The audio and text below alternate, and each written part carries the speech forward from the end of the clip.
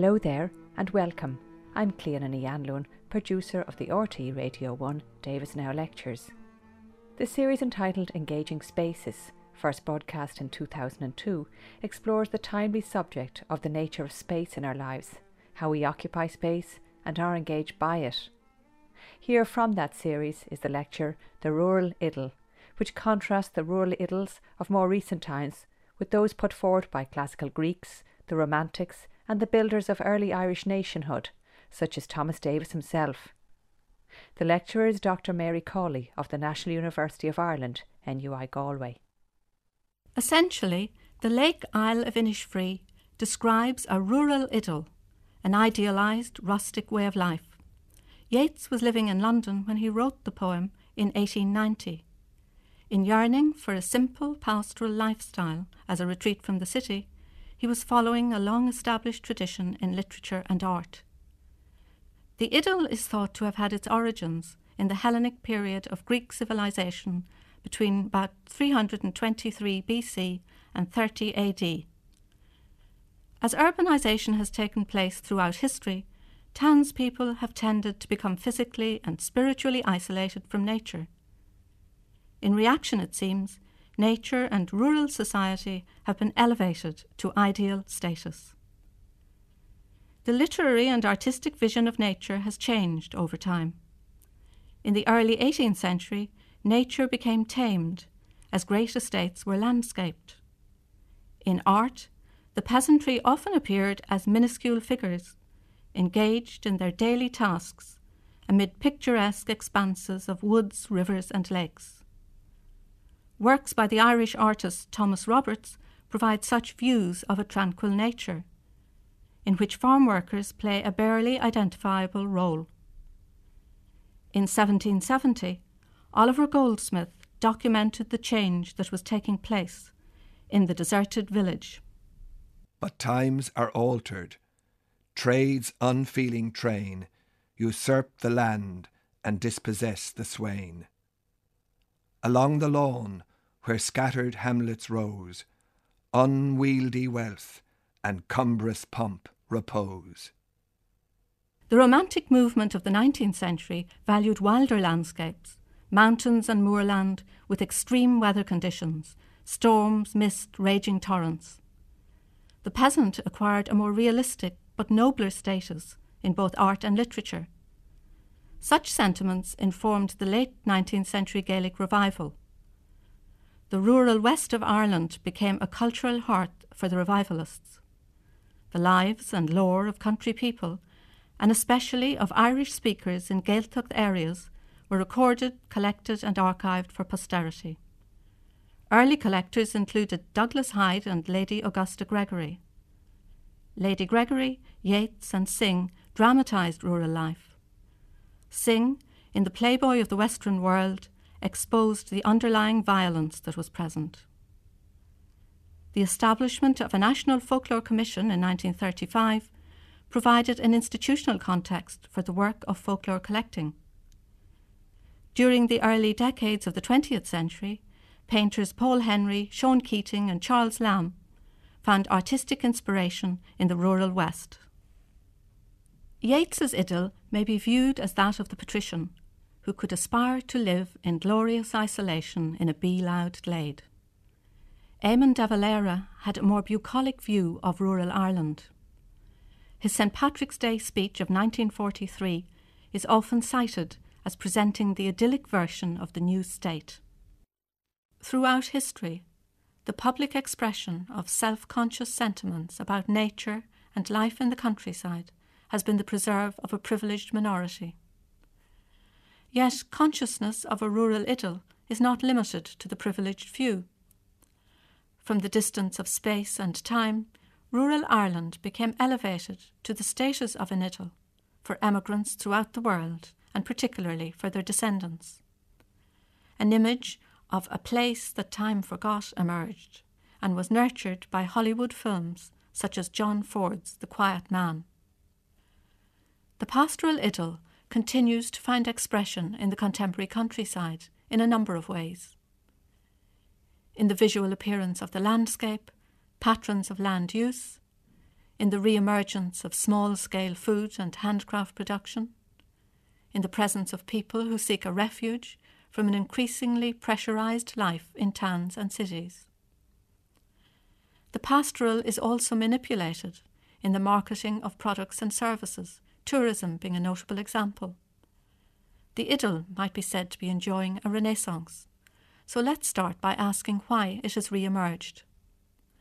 The answer to the why rests in large part in the meaning of the idyll.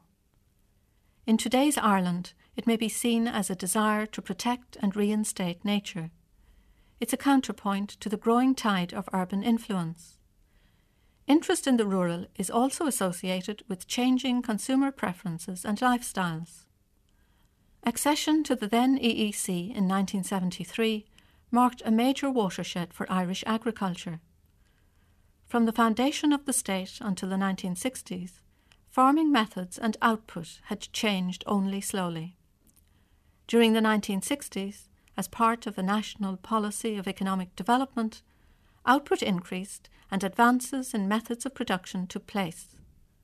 From 1973 on, the pace of change accelerated rapidly in response to the opportunities and constraints associated with the Common Agricultural Policy. Survival and success depended ultimately on the capacity to capitalise, mechanise, intensify and specialise. Farming was literally transformed.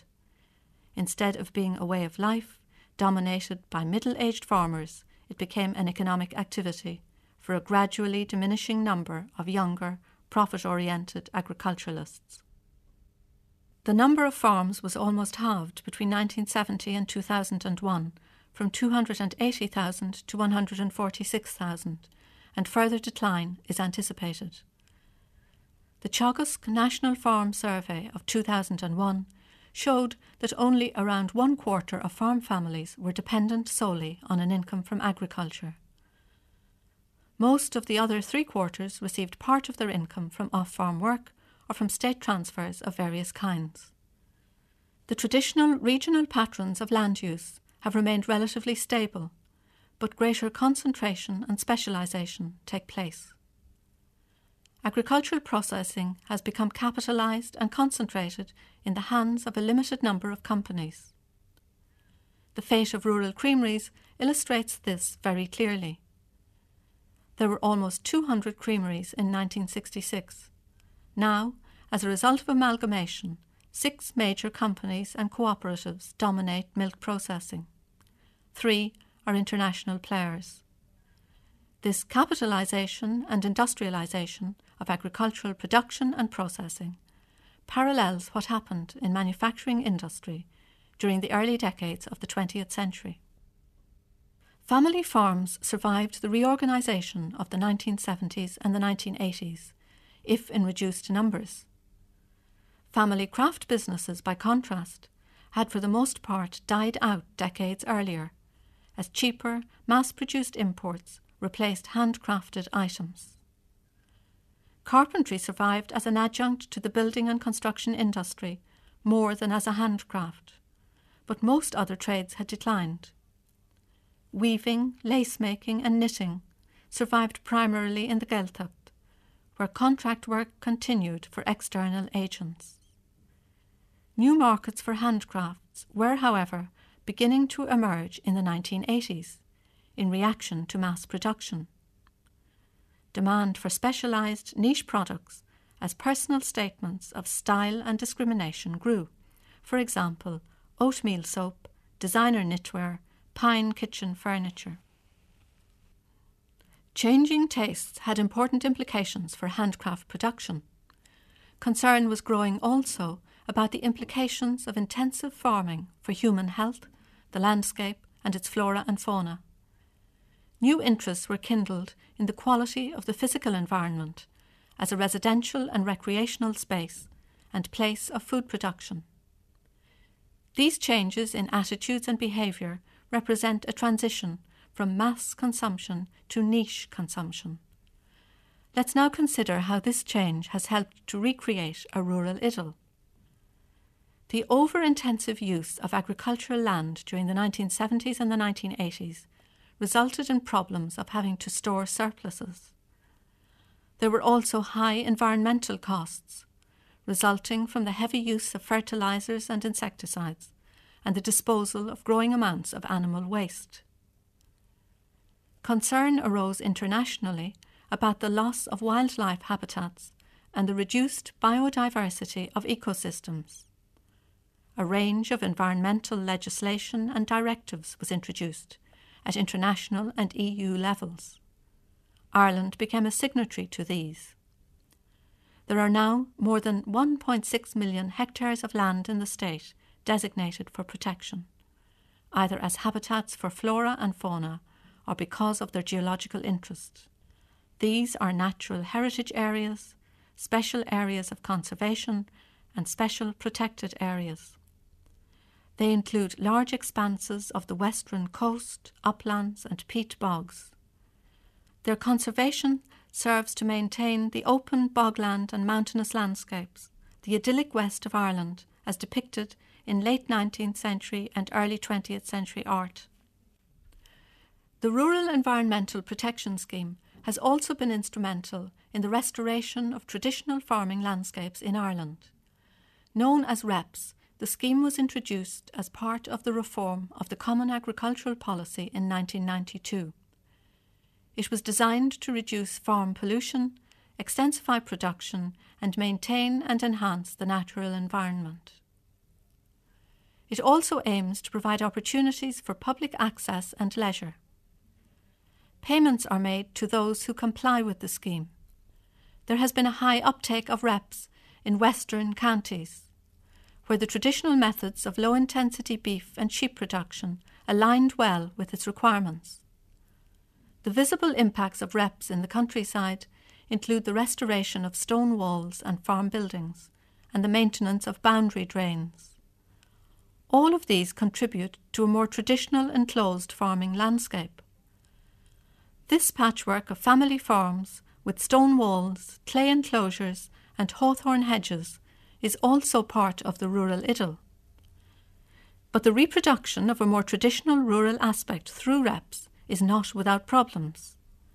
These relate partly to the cost of having the agri-environmental plan prepared, and partly to the bureaucracy of complying with its provisions. The issue of access for leisure purposes, promoted by REPS, has been a matter of concern for some farmers. They may not reap any financial benefit from the visitors, and if gates are left open by unthinking hikers, livestock may roam onto public roads. Organic methods of farming are sometimes associated with REPS. Organic farming has been introduced during recent decades, in part with support from the EU and the Irish government. It promotes benign relationships with the environment through the cultivation of land or rearing of livestock without using artificial fertilizers and pesticides. Instead, crop and livestock rotations are used to maintain fertility and to control weeds, pests, and disease.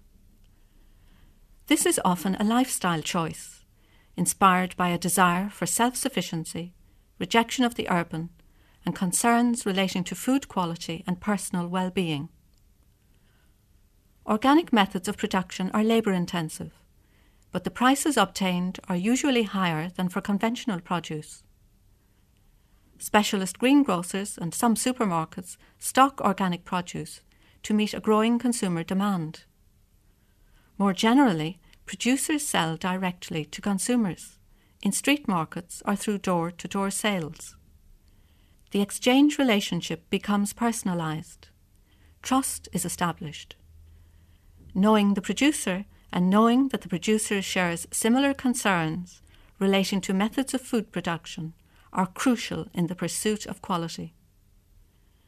The transition to organic production is both time-consuming and initially, at any rate, costly. To qualify for the officially licensed organic symbol, a plan must be drawn up, and a period of at least 2 years must be allowed for the necessary conversion. The high quality of the natural ingredients used is also a feature of some small rural food businesses. Wild salmon and trout, milk and cheese from cows grazed on semi-natural grasslands, and organically produced fruit are promoted as marks of distinction. Official processing standards are complied with, but the skills of the producer and the locally available raw materials confer highly prized characteristics. Sales often occur at the farm, smokery or workshop, or in street markets, and hark back to a pre-industrial age. The quest for a nidle also underlies some of the changes that have taken place in the composition and distribution of the Irish rural population over the past 3 decades. The early 1970s were years of rapid demographic growth. The national population grew by more than 1.5% per year, far in excess of the increases in most other European countries. Suburbs expanded on the fringe of the larger cities and towns that had been selected as industrial growth centres. Small towns and villages benefited too. This was also a period when Irish people returned to remoter areas along the west coast to work in newly established industries. Their reasons for returning frequently involved elements of a nidle: the wish to escape from high-density housing, pollution, and social pressures on young people in inner-city areas. Retirement migration was made possible by the improved pension benefits available to the post-World War II workforce. Rural residence became a desirable option, as standards of housing in the countryside became increasingly aligned with those in towns. Return migration often incorporated a quest for community, familiar, friendly and helpful neighbours. Rural renewal in the open countryside began to taper off during the 1980s, as recession led to renewed emigration. However, many non-farm families achieved their dream of residing in a detached house among green fields within commuting distance of their urban-based employment. Renewed growth in employment accompanied the tiger economy of the 1990s. Urban house prices escalated. Relatively lower cost, but by no means cheap housing began to be sought in accessible small towns and villages. This movement to the countryside continues, stimulated in large part by considerations of price. Elements of seeking a rural idyll in the guise of a detached house in its own grounds are present. Witness the increasing numbers of planning applications for permission to build. Concerns relating to service provision, road safety and pollution of rivers and lakes have, however, resulted in stricter planning control of one-off housing. An Taisce has become increasingly active in landscape protection by appealing certain proposed developments in scenic areas to An Bord Pleanála. Tension is increasing between residential preferences, private property rights, and landscape and habitat conservation. The desire for one rural idyll is conflicting with another. Economic growth has also brought the dream of a holiday home in the west of Ireland within the grasp of increasing numbers of people. This trend is not new. Selected areas on the west coast have a long-established tradition of holiday home ownership. Increased affluence during the 1990s meant that more Irish urban dwellers became able to pursue this particular personal rural idyll. Inishowen, Gweedore and the Rosses in Donegal have become particularly popular with Belfast and Derry residents. Clewbay in Mayo, Clifton and Roundstone in Galway, Dingle in Kerry, Glengariff and the Beara Peninsula in Cork all have enclaves of second home owners from elsewhere in Ireland and further afield. The local economy may benefit from sales of land, house construction and repair. Goods and services may be bought by summer and weekend visitors in local shops. Increasingly, however, the cost of land and housing is moving beyond the grasp of young local people. They may have to migrate elsewhere in search of affordable housing. What are called counterculture migrants from Germany, the Netherlands and the UK have moved in relatively small numbers to remote western areas since the 1970s. These people seek a simple way of life through organic farming, handcraft production and self-sufficiency. They also seek untamed nature and places with Celtic associations. They may refurbish dilapidated cottages, live under canvas, or in mobile homes of various kinds. Such migrants have been particularly active in seeking to conserve the more pastoral characteristics of the places to which they have moved. Common cause has been found with local conservationists in opposing proposals for gold mining on Croagh Patrick and for fish farming off the Clare coast at Ballyvaughan, for example. Migratory, so-called eco-warriors spearheaded the protection of the naturally regenerated oakwood at Coolatin in County Wicklow. The rural idyll is also being offered as an option to urban families by the non-profit Rural Resettlement Organisation based in County Clare. Frequently, these families seek to leave behind unemployment and social deprivation in public housing estates. They seek a better environment for themselves and especially for their children. The dwellings offered for occupation are often in isolated places. A lifeline is extended to the host community.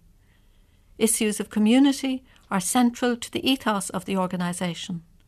The local population increases, local primary schools are supported, and facilitators are used to integrate the newcomers. The move from a highly urbanised environment to the remote rural periphery is not always easy. There are inherent problems relating to the reduced availability of services, the absence of adequate public transport, the absence of a family support network, and limited employment opportunities. Nevertheless, numbers of families have made a successful transition from high-rise blocks in Dublin to refurbished farmhouses in the rural west. The pastoral idyll is used in very deliberate ways to promote Irish tourism.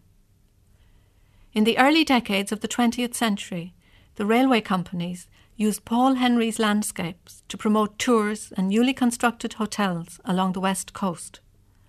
The image of dramatic scenery and a simple yet noble way of life based on land and sea were portrayed on film in The Man of Arran in 1934 and in The Quiet Man in 1952. It's recognised that these films helped to perpetuate a particular image in the Irish-American mind.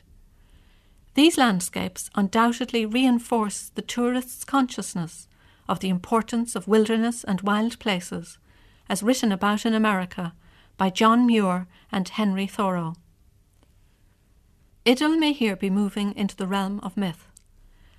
The dramatic coastal and mountainous scenery of the West Coast is still the single most dominant image in Irish tourism promotion. The attraction of the outdoors is borne out by the most popular activities which tourists engage in while they are in Ireland: visiting heritage sites, walking, angling, golfing, cycling, river cruising. On the current Birdvulture website, the would-be tourist is invited to live a different life, and Ireland is promoted as friendly, beautiful, relaxing. There continues to be an emphasis on the traditional: lobster fishing from a curragh, red-sailed boats off the west coast, line fishing from a cliff top, set dancing outside a thatched pub. But we must ask, how realistic is the idyll? For farmer, fisherfolk or other rural producers, there's a reality of daily life in the countryside. Against this, the idyll may be viewed in a cynical way. You can't eat scenery. Even when scenery is being consumed in the guise of tourism, long-established inhabitants may lack the resources and the know-how to reap the major rewards. They may actually become part of a product that is sold by others. We need to be conscious of the reality of rural life in discussing the idyll as spectacle. In the late 19th century, the west of Ireland was a place of poverty, where recovery was slow in the wake of the famine and land reform was just beginning. When Eamon de Valera made his famous St. Patrick's Day speech, more than 20,000 Irish men and women were leaving the country each year, and more than 100,000 were dependent on dole payments. He, of course, sought to reverse these trends. Many farm families experienced a sudden decline in their incomes in the late 1970s and a painful process of readaptation during the 1980s. As recession deepened from the mid-1970s on and public expenditure was cut, access to public transport and many other services declined for rural residents. Recent surveys by the ESRI reveal the persistence of poverty among the elderly and the unemployed in small towns and villages. New issues are also emerging, those of housing travellers and integrating migrant workers and asylum seekers. There is therefore a counter-idyll that will increasingly have to be addressed. The rural idyll exists in art and literature as an idealised rustic way of life. It exists in people's minds. It is actively sought, and it is also constructed and manipulated for economic purposes. The realisation of the idyll is not accomplished without problems. Let us remember, too, that for some rural residents, the reality of daily life is far removed from the idyll. The real challenge, perhaps, is how we might re-examine the idyll, so that the old and the new, the idealised and the real, can coexist side by side. That was Dr. Mary Cawley of the National University of Ireland, NUI Galway, and her lecture The Rural Idyll from the 2002 RTE Radio 1 Thomas Davis Lecture Series Engaging Spaces. Go to the Davis Now Lectures website for more information on rte.ie/radio1/Davis Now Lectures and find further Davis Now Lectures where you get your podcasts. From me, producer Cliona Ní Anluain, thank you for listening.